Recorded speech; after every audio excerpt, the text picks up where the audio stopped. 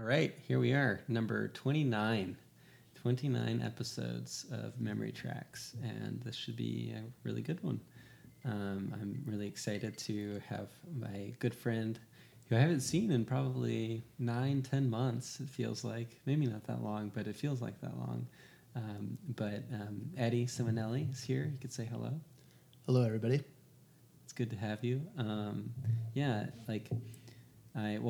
First I'll start by saying I'm still getting over a little bit of a congestion cold from traveling, and so my voice is probably a little bit off, so apologies if I cough and sound funky, but anyways, your voice sounds great. Did you ever know that about yourself?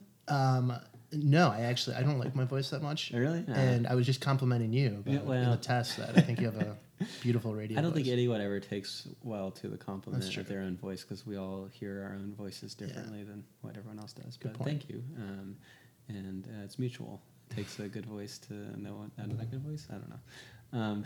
But it's great to have you here. It's significant for me to have you as a guest because when I think about starting this podcast, there's really kind of four key players that brought me to doing this. The first was Stu, who was episode number 1, who I kind of concepted initially, and he was the one that did the Desert Island Disc comparison and caused me to research that. And then thinking about that more, I think I was catching up with you and Josh Shepard and Chris Wright, both of whom have recorded their episodes. Mm-hmm. Josh more recently, Chris a while back. And I think we were at like Hi-Hat Bar for Taco Tuesday or something, and I guess you guys had all traveled together in Chicago, or No. We were actually drunkenly texting you. I think I started it. Okay. Because I think Chris I told Chris the idea. had mentioned the idea, and Josh and I were like, "That's a fantastic idea. Why doesn't he do that?" And he's like, Harrison, he's gonna find time or whatever. And I was like, "Oh, fuck that!" Like, I just got on my phone. I just started harassing you. Yeah, I remember you guys were all kind of texting me like, "Hey, you should do." We were in Detroit. That's right. A great dive bar called the Ontario. Big shout out to Kevin. I'm going to send this to Kevin, the bartender there. Kevin the bartender. I keep hearing this guy is legendary. You'd love him. He's going to be on the show someday. I hope so. Yeah, you keep talking about we're going to just fly him down and just for that. I would love to listen to that podcast. I know Chris and Josh would as well. I really I can't even assign a picture and image in my head as to what this guy could possibly. You don't need to know. I really know nothing about it. It's kind of creeping me out. But yeah, we had drinks later on in person, and you guys were egging me on about it. And that night was kind of the night where I was like, okay, you know what, I'm going to fucking do it. I'm going to get the gear. I'm going to start booking it, and we're going to go. So it's awesome to have you on finally, and kind of completes the quadtracta or whatever that would be called of the four guests who are responsible for making me do this, which is awesome. So thank you for your encouragement and support. And I'm really looking forward to walking through your 3 songs. Yeah, no, thank you for doing it. It's I don't listen to a lot of podcasts, and this is one that I very much look forward to.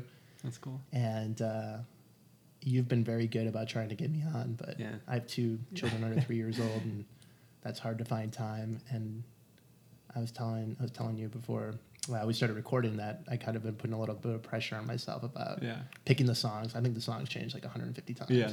Which I think is pretty normal. Well, I know you've been thinking about it for a long time. We've talked about this episode for probably 4 or 5 months. Yeah. And you keep pushing me off. It was kind of like baby, playing hard to get a little bit, but I'm glad to be here tonight. Typical Eddie fashion. But it's cool. Like you're one of those guys that's been a good friend of mine for a long time. Met through work, like a lot of other guests and friends, and I think we kind of connected based on our mutual love of music. And you used to write for Spin, is that right? Pop Matters. Pop Matters, yeah. Very different than Spin, but I think you used to tell people you wrote for Spin. That might be true. But our mutual friend Ray Swank just tells everybody I have a personal blog that my mother reads. Do you? No. No. Well. I used to write for Pop Matters, which is a whole nother story, but solely just because I wanted to go see music for free when I was living in New York and meet bands that I loved, and figured out an avenue to do that. And basically just wrote love letters to the bands I like most. So that worked out well for better part of 10 years. You're a very emotional person. I am. You really are. I'm half Irish, half Italian. Yeah. Does that come with the territory? Yeah, it definitely does. The drinking doesn't help probably either, but I never thought about that, but yeah, that makes sense. Okay. But yeah, most people would probably describe me as emotional. Yeah, very true. But yeah, we've shared a lot of common ground over music over the years, and differed on a lot. Your pure love and fascination with all things Animal Collective can be no wrong. I still scratch my head a little bit at. They're a great band. I like Merriweather, of course, and sure. Sun Tongs, but beyond that, yeah, not. But your stories about them are great. But I'm relieved that you didn't pick an Animal Collective song. And surprised. It's funny. I think about you and our conversations through the years about music, and we don't really have a lot of overlap. Yeah, we really don't. Similar tastes. But I love how we both have mutual appreciation and respect for each other's take. And I definitely have discovered some things through you, and hopefully vice versa. But the first and only time I ever went to see Kanye was with you. Yeah. I mean, who else is going to take me to a Kanye show in San Antonio? Oh, I'm so happy that we got to share that together. That was on the Yeezus tour. And yeah. It was good, right? It was mind-blowing. Yeah. It's better than advertised. You did not oversell that. Oh, that makes me so happy to hear that. But no, I think the beautiful thing about music and why I love this podcast is I'd say the vast majority of songs that people have chosen here, I don't really care for or like. Yeah. But it's the stories behind them, and they really resonate, and you can just kind of understand and relate to it on some sort of degree. Yeah. And I think you're great about kind of pulling those out of people, so you're a natural host for something like this. Well, thank you. But it's all on the guests, and I have no doubt that you will be able to bring that out as well here today. But yeah, it's been really cool getting to be your friend, and I feel like I think we've had a lot of conversations under these a similar context to the podcast, but I'm looking forward to this in terms of it being like a focused, structured conversation to see what that brings out. And also, when you sent me the songs, I was like, usually I always do a lot of research beforehand because I am not super familiar with every song like it's picked or whatnot, and I want to have a bunch of facts. But like these are all three songs that obviously I know every single one. I think most people will, or at least have heard of the bands. And two of the songs, I know very well. That's Waldo, by the way. He says hello to everyone listening. But yeah, these are great songs that I personally could talk about, I'm sure, myself.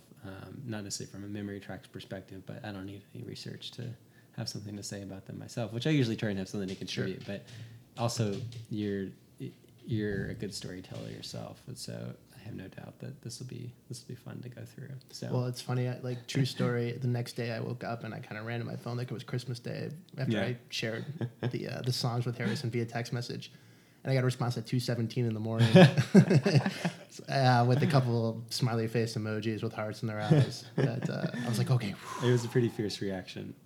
Okay.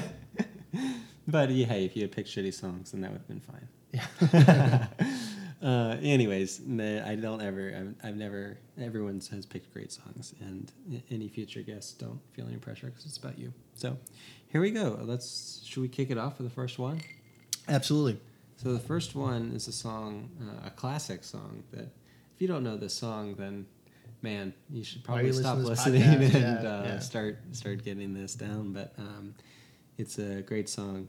I believe you picked it from an actual soundtrack, right? Yep. And it's by the artist Ben E. King, and the song is called "Stand By Me."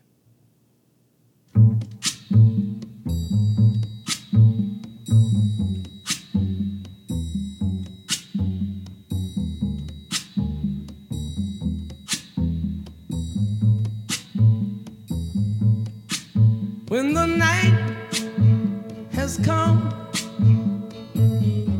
and the land is dark and the moon is the only light we'll see,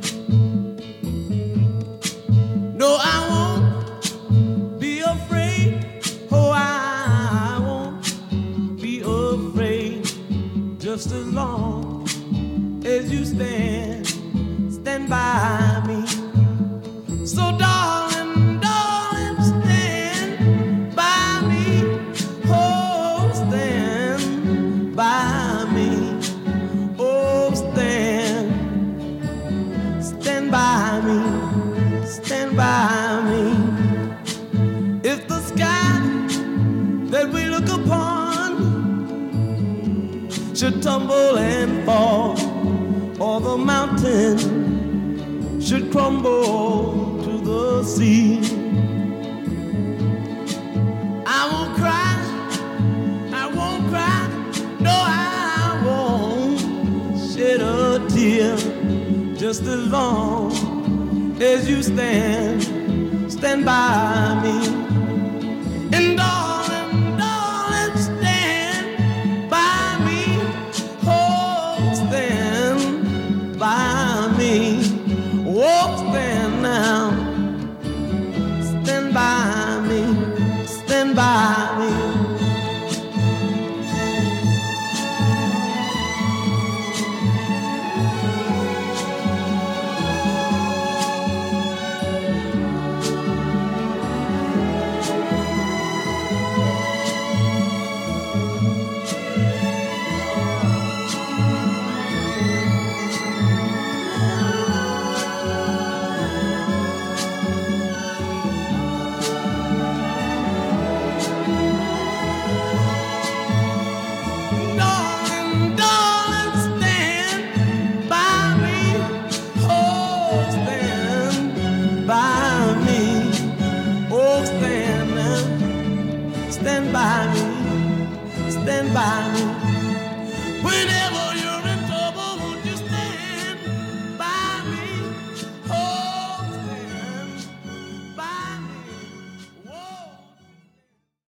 Classic song by Benny King, Stand By Me.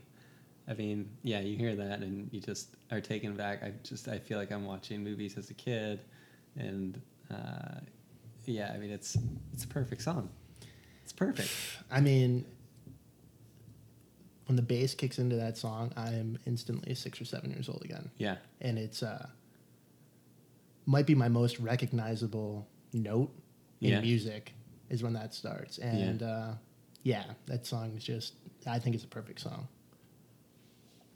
Yeah, I mean, that bass line, I think I play bass, and so like everyone, like that's one of the first licks you want to learn. Oh, really? Yeah, of course. I never knew classic. that. Yeah, I mean, it's very easy to play. Sure. But, that's cool to know. I never knew that. It's pretty standard go-to track for that. Mm-hmm. But I mean, so did you said you called out specifically that it's the original soundtrack. I presume that it's somewhat connected to the film? Yes, 100%. One of my earliest memories as a child, funny enough, is being 6 or 7 and like watching Stand By Me with my parents. Yeah. Like 6 or 7. And that's a rated R movie. And, yeah, I mean, it's pretty heavy. It's a pretty, and I mean, yeah, it's based on a Stephen King novella. For those of the listeners that have never seen it or heard of it. And the plot centers around these 4 kids who are about 11, 12 years old and heard about one of their classmates who got hit by a train and died, and they want to go find the body so they can become famous. Like, think about that as a plot in 2017. Yeah, terrifying. It's a little dark, right? And I'm 6 or 7, and probably 7, we'll say. I'll give my parents a little more credit, maybe being 7 or 8. But it was the first rated R movie I saw, and I just absolutely fell in love with that movie. I fell in love with the soundtrack. Yeah. And the Who way directed that? Rob Reiner. That's right. And those good soundtracks. Yeah, and the way that I describe that movie, ever since then, it's my favorite movie. It'll always be my favorite movie. Yeah. Well. Is that it perfectly encapsulates that moment in time right before boys start caring about girls, because it's about these 4 guys and their friendship and them coming of age. But as soon as still like very uniquely innocent. Yeah. There's like a great scene, an iconic scene in that movie where they're talking about cartoons and, you know, Pluto versus Goofy and one wearing pants and one being a dog, right? And it's like, you don't have that conversation when you're invested in girls.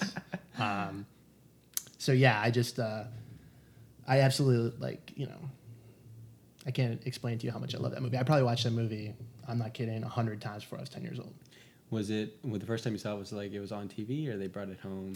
That's a good question. This is one of those movies that it's always on TV. Is it now? I think. I mean, well, I don't know. I don't have cable anymore, but I just feel like I remember as a kid, like inevitably it would be on some station. So I 100%. I can't say for sure if it was a rental. I 100% had it on either VHS or Beta. I'm dating myself there. Yeah. My parents taped it because they were fans of the movie as well. And it definitely had the 80s intro, the HBO intro to it. So it was 100% recorded from HBO. But I watched this movie all the time. And it was kind of funny because... Wait, Stand By Me is an HBO film? No. Like the HBO intro to their, an R rating, like, the general intro sort of thing. And the theme music, I can still picture that. And even though my parents introduced it to me, and not like, hey, you need to watch Stand By Me. It was like, my parents are just... And I appreciate this now as a parent. Like, we're watching this. And despite watching it a dozen times at that point in time, anytime there was like a long string of curse words where I just knew it was coming, I'd go into the bathroom because I was embarrassed to be there with my parents. Like, think about that. There's no nudity or anything in the movie, but like big tirades of swearing got me uncomfortable with my parents at 7 or 8. Even though they are like, hey, let's watch this R-rated movie about a dead body. Yeah. Yeah, the movie is something special and to me, and it's funny talking about the like being embarrassed. Like even to this day, I still like a sex scene, watching a sex scene in a movie with my parents or something. Sure. Like I'm very uncomfortable. Yeah. A decade ago or whatever, whenever it came out, I went to see Closer with my mother. Yeah. I won tickets or something, and it's like it's a movie about infidelity and pretty crass in terms of the. I remember going to the theater to watch Titanic with my mom and her covering my eyes during the painting scene. That's amazing. You're your mother's date to Titanic. Okay. You're opening this up for me. I'm expecting to be teased by you, but I think we might be able to switch this around. I think, it's bait and switch. But to know, Caitlin, my friend, who was an earlier guest of yours. Oh, yeah. We were talking about Stand By Me, I believe, and there's also kind of a subculture of huge River Phoenix fans, and I was an enormous River Phoenix fan as a kid, to the point that I was thinking about this recently. It's like River Phoenix was not the kid I wanted to be; he was like the kid I wanted to be friends with. In that movie, the cool guy, he was the cool guy. He was always way cooler than you knew you could ever be. Yeah, so you just wanted the coolness to rub off. Absolutely, and you used you couldn't even handle that much. No, you're absolutely right, and you used the word emotional to describe me, and sensitive certainly could be a filler for that as well. Right. And his character in that movie was kind of like this sensitive hard ass who was kind of misunderstood. And again, I didn't relate to that, but I appreciated kind of the vulnerability. Understand where he was coming from. Yeah, and those kids were like 12. I read an article recently about Stranger Things. Have you watched Stranger Things? Yeah, I love it. It's phenomenal. It's very much a descendant of Stand By Me. So the creators. They actually had all the child actors read scenes from Stand By Me because they said that's like the pinnacle. During casting? Oh, wow. Yeah. Because they pointed to that as like the pinnacle of child acting. That's the age, and the time period they're going for. Yeah, and all 4 of those actors. They did a phenomenal job. Phenomenal job. Yeah, I'm really excited for season 2. Yeah, me too. Yeah, that's cool. So are you the oldest? I can't remember. I am the oldest of 3 boys. 3 boys. So you've got one brother that's 3 years younger.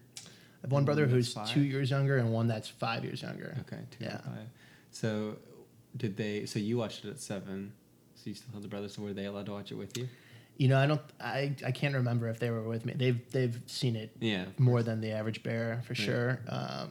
And it was on. I think we had one TV and one VCR, so it was on a lot. And so as we got older, this wasn't something I gave up on when I was like 8. Yeah.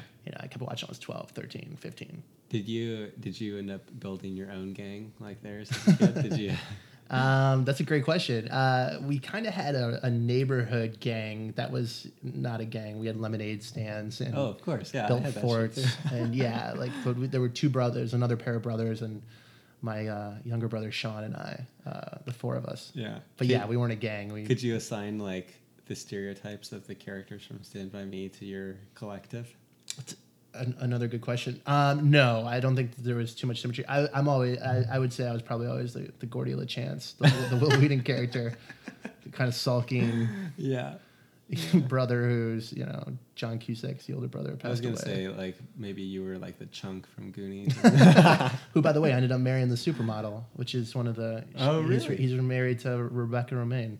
Wow, that's crazy. He took Uncle Jesse's wife. Yeah, yeah. Vern. Chunk, that's crazy. Good for Chunk. Yeah. Well, no, Chunk is from Goonies. Yeah. Oh wait. Oh, so Chunk didn't take Rebecca. No, Vern. Vern is the fat kid from Stand By Me. Yeah, but the Chunk stereotype. Yeah. Right. Okay. I just wanted to correct that for your listeners. Yeah, that's someone. Fair. That's fair. Someone's like, wait a minute. Well, which is better, Stand By Me or Goonies? I mean, I'm biased, obviously, but Stand By Me. Okay. Yeah. I didn't see Goonies until like 6 years ago. It's funny. I was just about to tell you that my wife, who she's never seen a huge fan of, she didn't watch it until we were in college at Boston University together, and I don't think I watched it with her. Maybe I don't really remember. But her takeaway was, she's like, they're really mean to that sloth kid. Like someone should report. I was just like, I love you so much. That's amazing. That was her takeaway from Goonies. Yeah. That's a weird film that they'll inevitably remake, and you'll have to take your kids to one day. Yeah, I mean, it's unbelievable to me, these movies that they're remaking. Yeah, that's a good one though. Yeah, it's a great song, and I mean, it's forever tied to the movie, I'm sure. Do you think? I mean, like, I would be curious to talk to someone such as yourself or other fans of music. Like, I don't know if they're inextricably linked. To me, it is. But to the movie? Yeah. Oh yeah, no, I think it definitely is. And yeah, sure. It's like I know the scene perfectly. It's the very end when yeah. he shuts off his computer, the bass line kicks in, and it's just like, it gets me every time. But no, it's perfect. One of the again, like, I mean, it was last September when Josh, Chris, and I were in Detroit, drunkenly texting you, harassing you about this show, and since then, I literally was thinking, what would my 3 songs be? And I knew I wanted to have one that was a soundtrack or affiliated with a movie or a TV show. Yeah, because you love film. I love film, absolutely, and I feel that movies, it's not a requirement for me, but they're certainly enhanced when a director is thoughtful enough for really strong music placement. That could be subtle or otherwise. So I just knew that one of the songs had to be something from a movie or a TV show. And just thinking about how through the years I've kind of grown a deeper appreciation for soul music. But this kind of really kicked off. I was really into oldies when I was a kid. Yeah. I guess it's probably commonplace too. But listening to the oldies at a young age, and probably as a result of this song, Yeah, it cemented it. I mean, yeah, you can't deny. I mean, I can't remember if Benny King is Motown or Stax or one I'm not of those, sure. but I mean, it's very much that like James Jamerson bass style, and yeah, it hits hard every time. They don't make them like that anymore. They do not. You were talking about film and music and things like that. I'm curious only because it's fresh. Do you watch The Leftovers? So I read the book several years ago, and the first season was kind of critically panned, if I recall, and I just didn't invest the time. Unfairly so, but and now the reviews have come around, and I'm so far behind on my TV watching, but I'm absolutely. It's only 3 seasons. They just finished, so it's easy to catch up on. I'm telling you, when you have kids, and sometimes you just stare at your ceiling fan, and you're like, "This is so." Am I going to sleep tonight? Well, one day watch it. I will. The music in that show is really spot on. Oh, actually, I read an article on Pitchfork recently that the music supervisor, I forget her name, but she works for KCRW, I believe, worked on Friday Night Lights and a couple other things as well. And then they were praising her for her work on The Leftovers. This will sound really weird and like not a good example of it, but I'm telling you, it works so perfectly to the point where you're like almost in tears. There's a scene in this latest season where 2 characters are going through some pretty intense emotional things, and so one of them covers up a significant tattoo with the Wu-Tang W. Okay. And the next scene after they explain that is them jumping up and down on a trampoline under like a perfect starlit sky with a Wu-Tang song playing. And there's something about that moment that's so perfect, and like such like the bravery of the music supervisor to put that together and have it actually work. It's phenomenal. But you need to watch it. I think if that fun question, if you could do anything, what would you do? I'd be a music supervisor. Interesting. I think that's. I mean, what a job, right? We'll see. You've got 2 songs left here, so we'll see what the listeners think. This is your job interview. Yeah, right. Well, let's move on to the next one, which is a great song, probably a good karaoke song that I've always wanted to do. So I'm gonna have to add this to my list. This is called El Scorcho by Weezer.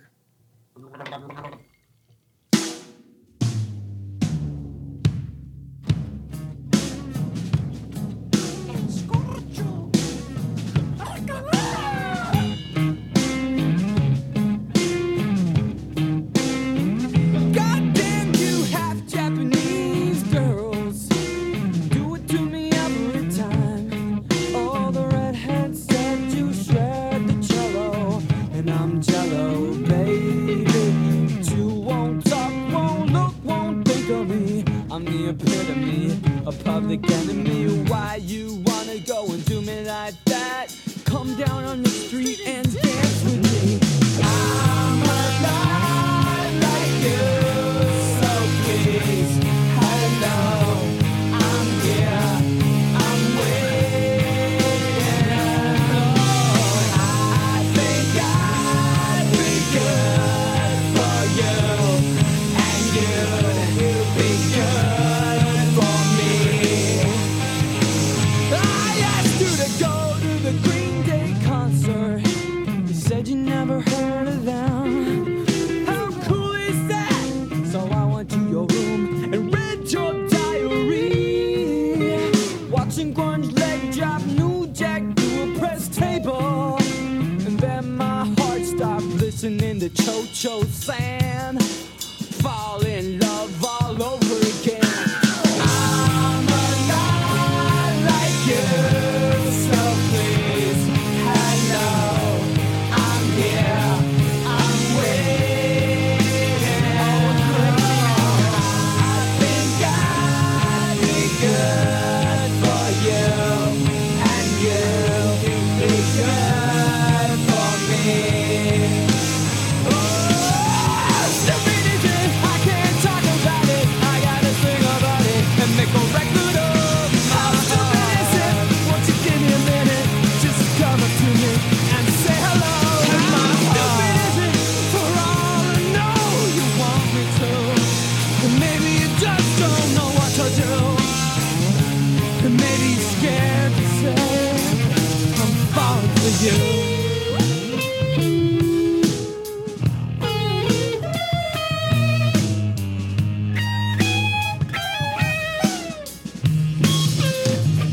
I wish I could get my head out of the sand, 'cause I think we'd make a good team, and you would keep my fingernails clean.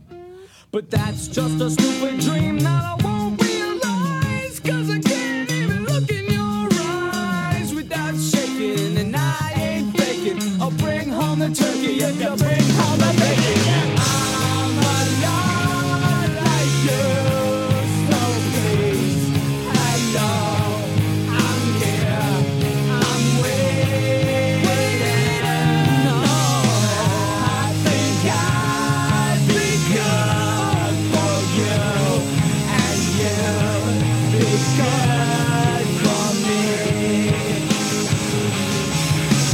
I'm alive like you, I'm alive like you, I'm alive like waiting.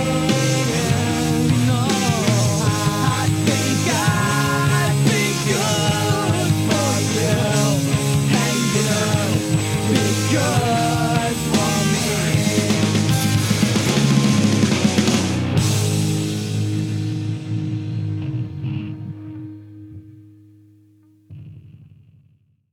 El Scorcho by Weezer. From, honestly, I was thinking about this, like some bold statements to make, but Pinkerton, the album that this song is on, is a top 25 record for me, I think. Like, Wow. maybe even dangerously close to lower than that, but I love Pinkerton so much. It's so important to me. It's like, I love this record. I really do. And the song is phenomenal and goofy and fun and ridiculous and just perfect. So good. I kind of love hearing that, and that's why I've been looking forward to this night so much, because we've never talked about Weezer. Yeah. 2017. Yeah. Many people are talking about yeah, Weezer. Well, it's embarrassing to talk about Weezer. But it's it's not. It's like I don't believe in that idea of guilty pleasures. You love the things you love, right? And I don't feel guilty about Pinkerton. no, I know. No, I have a handful of bands I feel exactly the same way about Weezer, as you do. But Rivers Cuomo can write a pop song. Yeah. And those first two albums are. Well, but you know the background. I'm sure you do. I might not. Educate me. Well, so Blue Album comes out for Right. Weezer. It's a huge pop success and everything, and it did what Pavement could never do, which is like crossover and get radio appeal, and they it was great. And so Rivers is a star, and then Pinkerton comes out, and Pinkerton is like a very honest, like depressingly emotional, and frankly like kind of fucking creepy. If you read the lyrics to this, like looking back at it, like he's a creep, and his like infatuation with the different loves that he sings about in this, it's like, dude, this is kind of weird. Boundary issues, right? Yeah, and but this record is like intensely personal and emotional for him, and he wrote it, and then it came out, and it was panned critically. Yeah. It didn't sell well at all, and he basically was just like devastated from it. And this record is the reason why Weezer doesn't make any good music anymore now. It's because like this was the time when he was very intensely emotional and honest, and then that word again, emotional. Literally, like the story is after like a few months after this came out, and he locked himself in a closet for 5 days to write the Green Album, where his assistant would basically bring in bread and water, and he had a bucket, and he's like, this has been exaggerated over time. I'm sure it wasn't actually that intense, but he supposedly like was working on an algebraic formula for writing the perfect pop song, which then he used that formula for writing every track on Green Album, and that's where you get Hash Pipe and all that other BS that is still fine to listen to, but doesn't even compare to what Pinkerton has. Yeah. And then now we get albums like something called Ratitude, which I think is a record that they put out a few years ago, which is embarrassing. But yeah, I mean, Pinkerton, El Scorcho, like, I fucking love this record. I know every word to every song on this album, and I could sing it. And this is one of those things when I'm like driving late at night and I'm starting to get sleepy and I need a boost, like I'll put this record on and I could drive across the entire United States singing this on repeat. That's great. I love it. But anyways, I love that's my No, I mean, honestly, you have fantastic guests and I love their perspective, but I learned something new about one of my dearest friends in Austin every time I listen to this podcast, because again, there's just so much music to cover, and like I said, we've never talked about Weezer, so hearing your emotional tie to Weezer is I'm interested in that. I just love it, man. Yeah, it's great. I don't really even have like a significant memory to it, so this isn't a memory track for me by any means, and really nothing from this record is. It's just, it's always kind of been a good record for me that meant something. And I mean, I'm a few years older than you. How old were you when this album? Did you listen to this album when it came out? No, okay. No, yeah. Somebody discovered later. I remember there was like a kid, I was probably 14, that went to the same church as me, and he used to wear a Weezer shirt to youth group or whatever, and I was like, what's that? And he told me about Weezer, and I started listening to them, and I think that's probably around Green Album. Okay. Because I remember Hash Pipe was on the radio. Gotcha. And I used to always think that when I heard the song on the radio, I always thought instead of saying Hash Pipe, he was saying housewife. I was like, I don't understand this lyric. I got my housewife? What? That's great. But anyways, yeah. Sorry, I hijacked your connection. No, you didn't. No. But yeah, tell me for you why you picked it. I was surprised you picked it, but yeah. It's funny. I didn't pick these songs to surprise you or impress you, but I can't deny the fact that I'm pleased that I did, nonetheless. So, unlike you, Weezer was like very much a real-time thing for me. Yeah. Just kind of by happenstance, but I grew up with the Spike Jonze, Buddy Holly video, and I remember getting the Blue Album for Christmas in 1994, I guess, probably, 95. Wow. And very much loving that album, being in 8th grade, and I don't remember anyone else. I didn't talk about Weezer with anyone else in junior high. And high school started, and I made the decision. I don't know if you know this about me. I ran cross country. No way. Yeah. I ran cross country, which is kind of a fun tidbit about me. Yeah, for those of you who don't know me, I don't exactly have the frame body to be like a long distance runner. But yeah, I ran cross country for the sole purpose to get in shape for basketball, to compete and try out for the basketball team. You're orange, huh? I never. It's funny. Like I ran cross country for 3 years in high school, and I got cut from the basketball team every single year. But I was in the best fucking shape of anyone out there. I'll tell you that. Wow. But no, the reason I bring up cross country is it started like a week before high school, and I went to a private Catholic junior high, and most of my friends were going to that school, but the school was 10, 15 times bigger per class, and you're starting high school. Anytime someone starts high school, that's kind of an intimidating time. And I started a week early to start practicing and training for cross country. And the upperclassmen in that group, I can picture these guys clearly. I know all their names still, and just amazing human beings.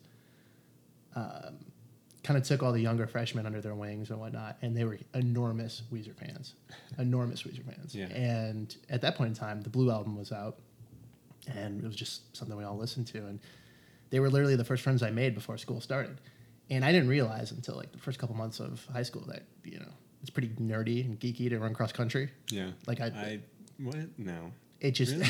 I mean, at least where I'm from, it's not anything you kind of. Not a cool thing. Okay. It's not a cool thing. But the reason I thought about this and I picked this song was that Weezer was like this instrumental bond between those group of guys.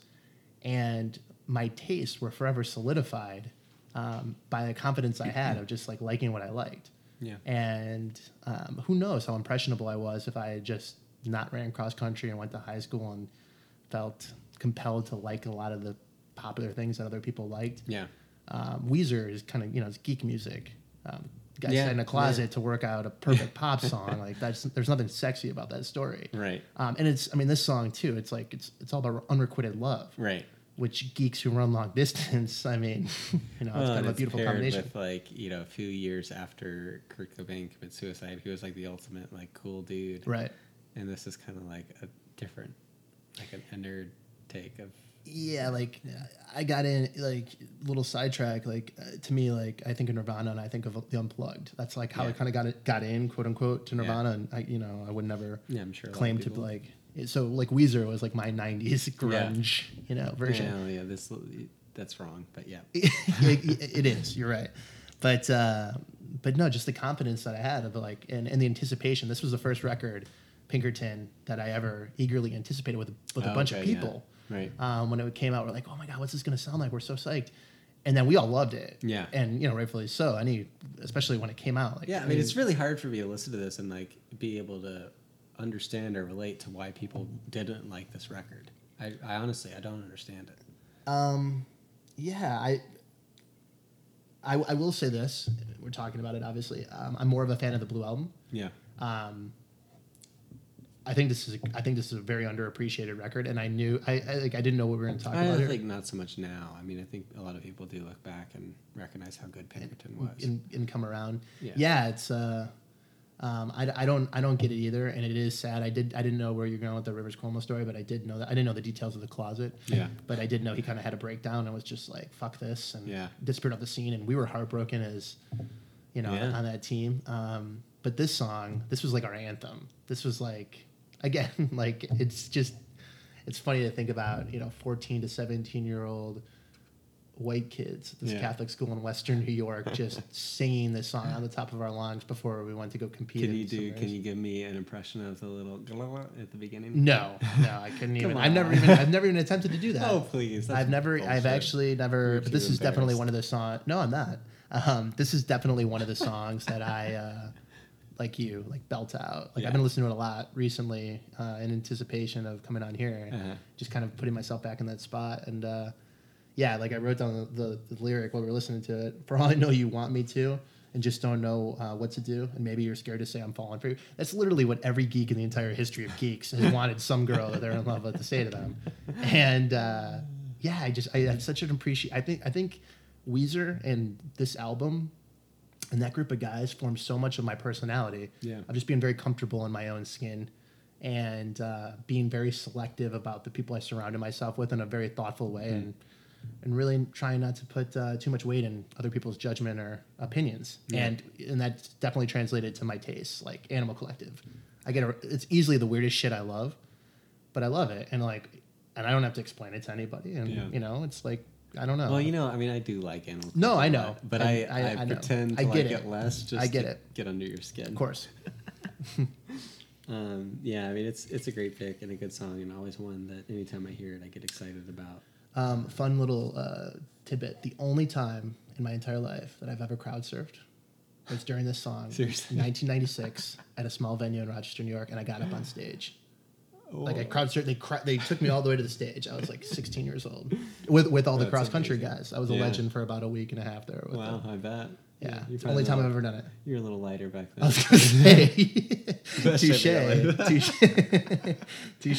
touche. That's awesome. Yeah. Very cool. Good pick. Should we move to the last one? Yeah.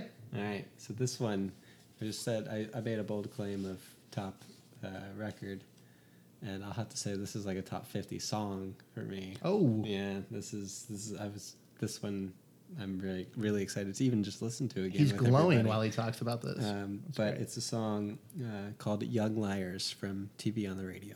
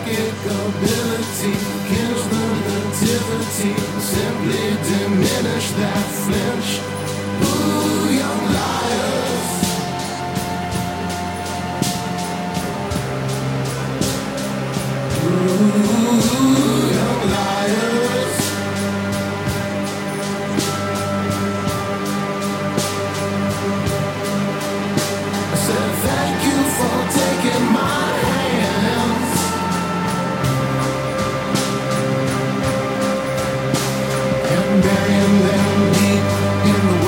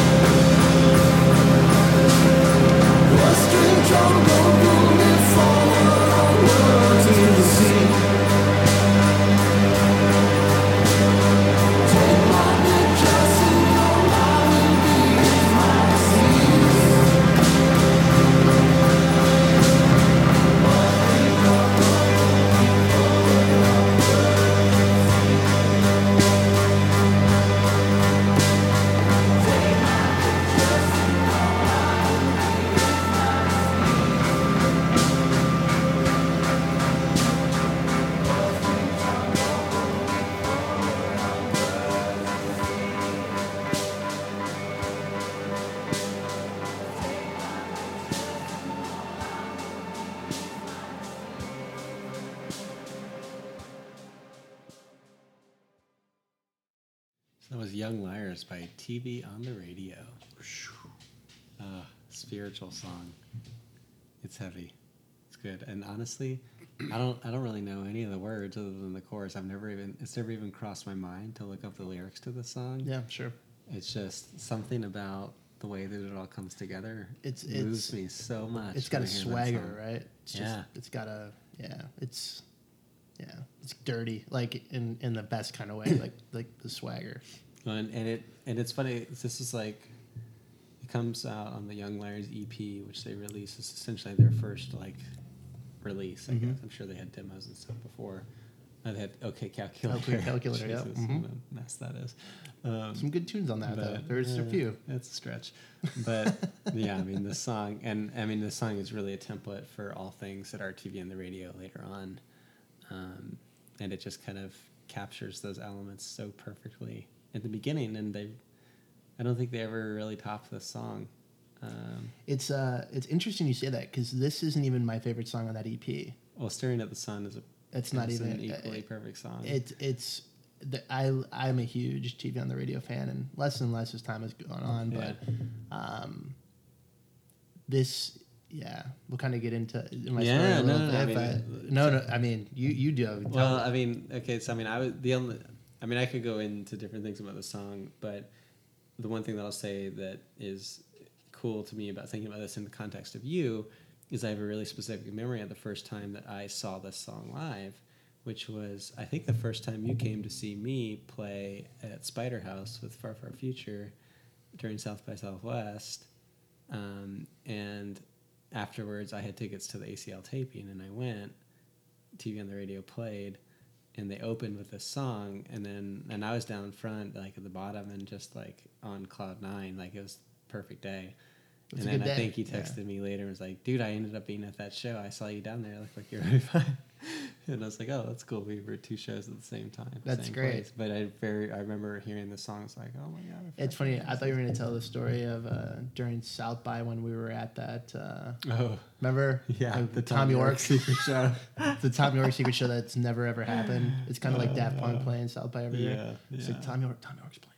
Yeah, he's not playing. But I'm pretty sure, like, I think I smuggled myself into that show with you or something like that. No, because I got in. No, yeah, you lied and said you were at the hotel and you said you wrote for some magazine or something. You got Spin. But then I waited, like I was the first one in line, and Alvy and Ray and all those guys tried to cut me, and I was like, hell no, I waited here all day. Yeah. I got in. It worked out, but no Tom York, but we did get to see TV on the Radio play, so that was cool.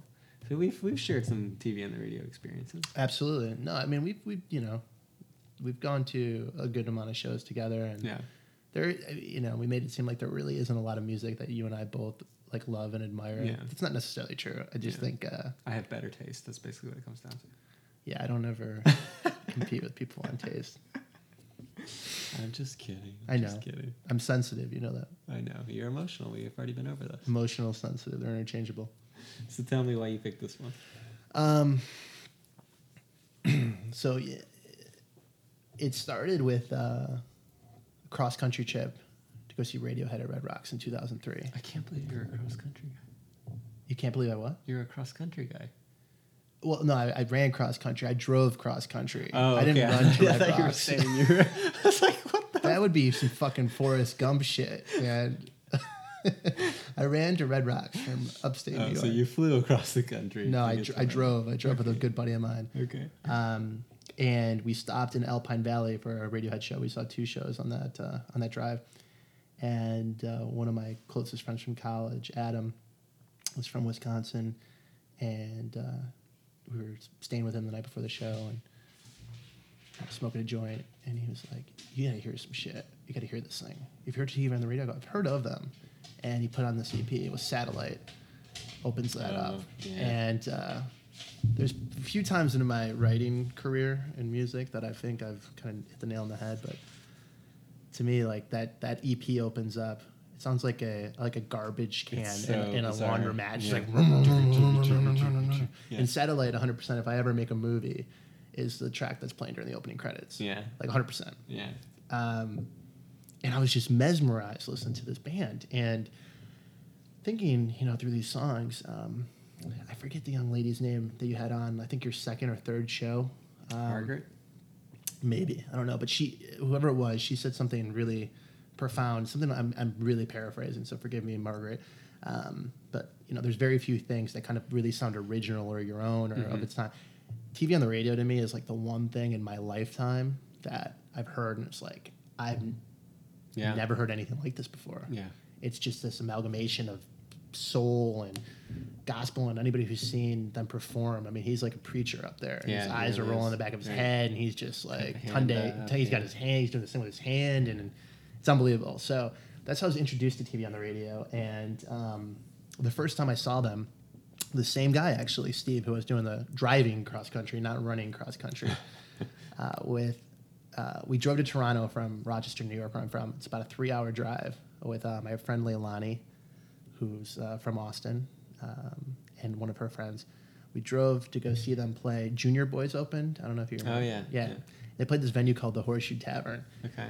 And the anticipation for us to see this band was pretty high. And we go in there, and it was like a pirate galley, like the galley of a pirate ship. Like it was really wild, like wooden chandeliers and kind of musty, and just had this vibe. And the anticipation for TV on the radio to play was just like you could feel it in the air. And they broke out Young Liars. They opened up with Young Liars. And I'm talking 30 seconds into it, I've never felt an energy like that in my entire life. Yeah. Everybody who's in that crowd, there's probably 100 people, right? Like knew. Yeah. Like these guys are going to be fucking huge. Huge for what they are. But like they will, transcend this little Horseshoe Tavern place. And they opened up with this, and it was unbelievable. And an amazing set, excellent. And Adam, who introduced me to TV on the radio, I joked around with him beforehand. I said, look, I'm going to see them, because he had never seen it before. I'm going to go see them tonight in Toronto. I'm driving 3.5 hours to go see them, and 3.5 hours back, same night, because I was young and I had the energy. Of course. You've known me when I've been old and boring, but I used to have the juice to do things like that. So I joked around with that. And then afterwards, TV on the radio, they killed it, and they were signing autographs and just talking to people. And I go up to Tunde, and I was just like, hey, man, I was like, that was an unbelievable set.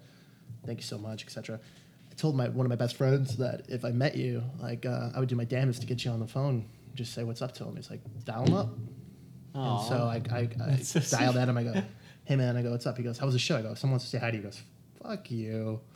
And I hand him the phone, and Tunde's like, hey, man, I just want to tell you, like, we're still up and coming, and for you to tell your boy across the country about us and introduce us to him, like, it's cool. Like, he drove all this way. It's awesome. Like, hope we get to play LA soon, blah, blah, blah. And I was just like, whatever. And I told him, I go, let me buy you, thank you for doing that. Can I buy you a drink? He's like, I have drink tickets. I go, fuck that. I'm buying you a drink. Yeah. And Steve and I joke around, and forgive me, Steve, I believe it was Wild Turkey Meat.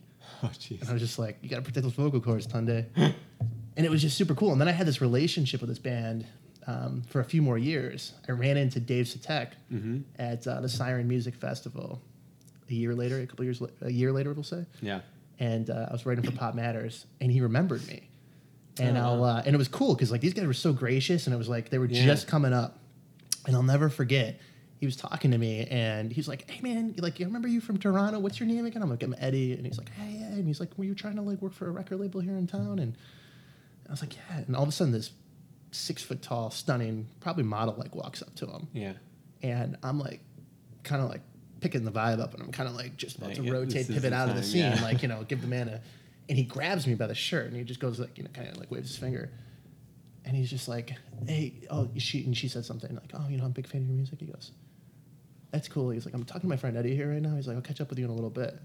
And I'm standing there, like... What? And she's like, oh, okay, and, like, walks away, and I go, hey, man, you didn't have to, do that. He goes...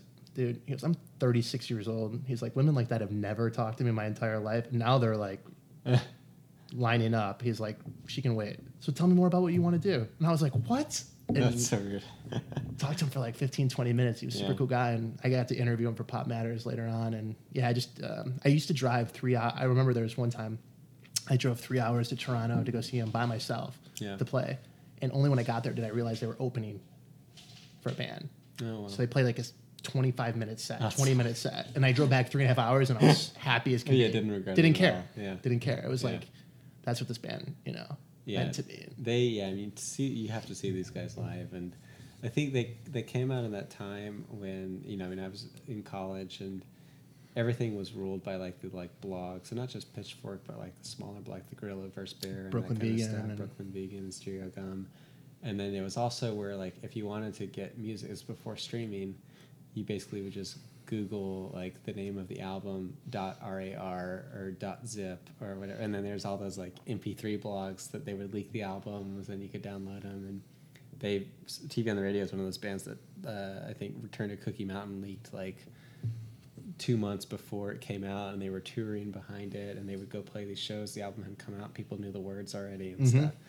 And that's like a weird thing. But when I think about all those bands that got hyped during that time period, and then so many of them that have just, like, you can't even remember anymore, they just disappeared off the face of the earth, they're not really important. This is one that, like, I mean, I don't know that, like, kids will listen to TV on the radio, but I feel like you could play TV on the radio for somebody in 20 years and they would still connect. Like, because to your point, like, they really do sound different from anything else. And yeah, and it's such a weird sound. I've never been able to pronounce Tunde's last name, and so I'm not even going to try. But Tunde, the lead singer, and then Kip Malone. Mm-hmm. I read somewhere years ago, it's like, it's unfair that the same band has those two guys singing in them. Yeah. Say they play off of each other perfectly. Dave Tech is, he's a master, he's a genius. I remember that Return to Cookie Mountain, Bowery Ballroom in New York was one of my favorite venues when I used to live there.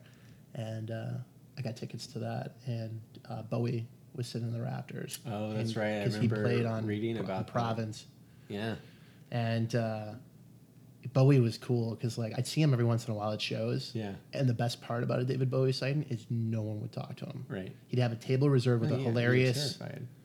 Well, it's. I think it was more. It was. There was definitely respect, it was a respect, but it was definitely like it was fear. I mean, like I don't know. Like, I think you and I have talked about this before. Like, famous people, they don't really faze me. Musicians, though, it's like there's a few of them. There's a few of them, and like I've done it a couple times, and just go up to them and I'm a big fan. I want to thank you for your music, and that's it. I don't take pictures or autographs. Like, if I have that moment, like, that means a lot to me, and usually they're pretty gracious about it. Yeah. But Bowie, but I'll never forget that, and he was just smiling the whole time. Like, he was so into not even the zeitgeist. Like, he always knew. He determined the zeitgeist. Right. His participation helped influence it. I do. Yeah. I mean, it's always significant if Bowie's gonna, like, co-sign you. And yeah. I mean, he sings background vocals on Province. Right. And I mean, I don't honestly know how many other, like, vocal guests he did in those years. Arcade Fire.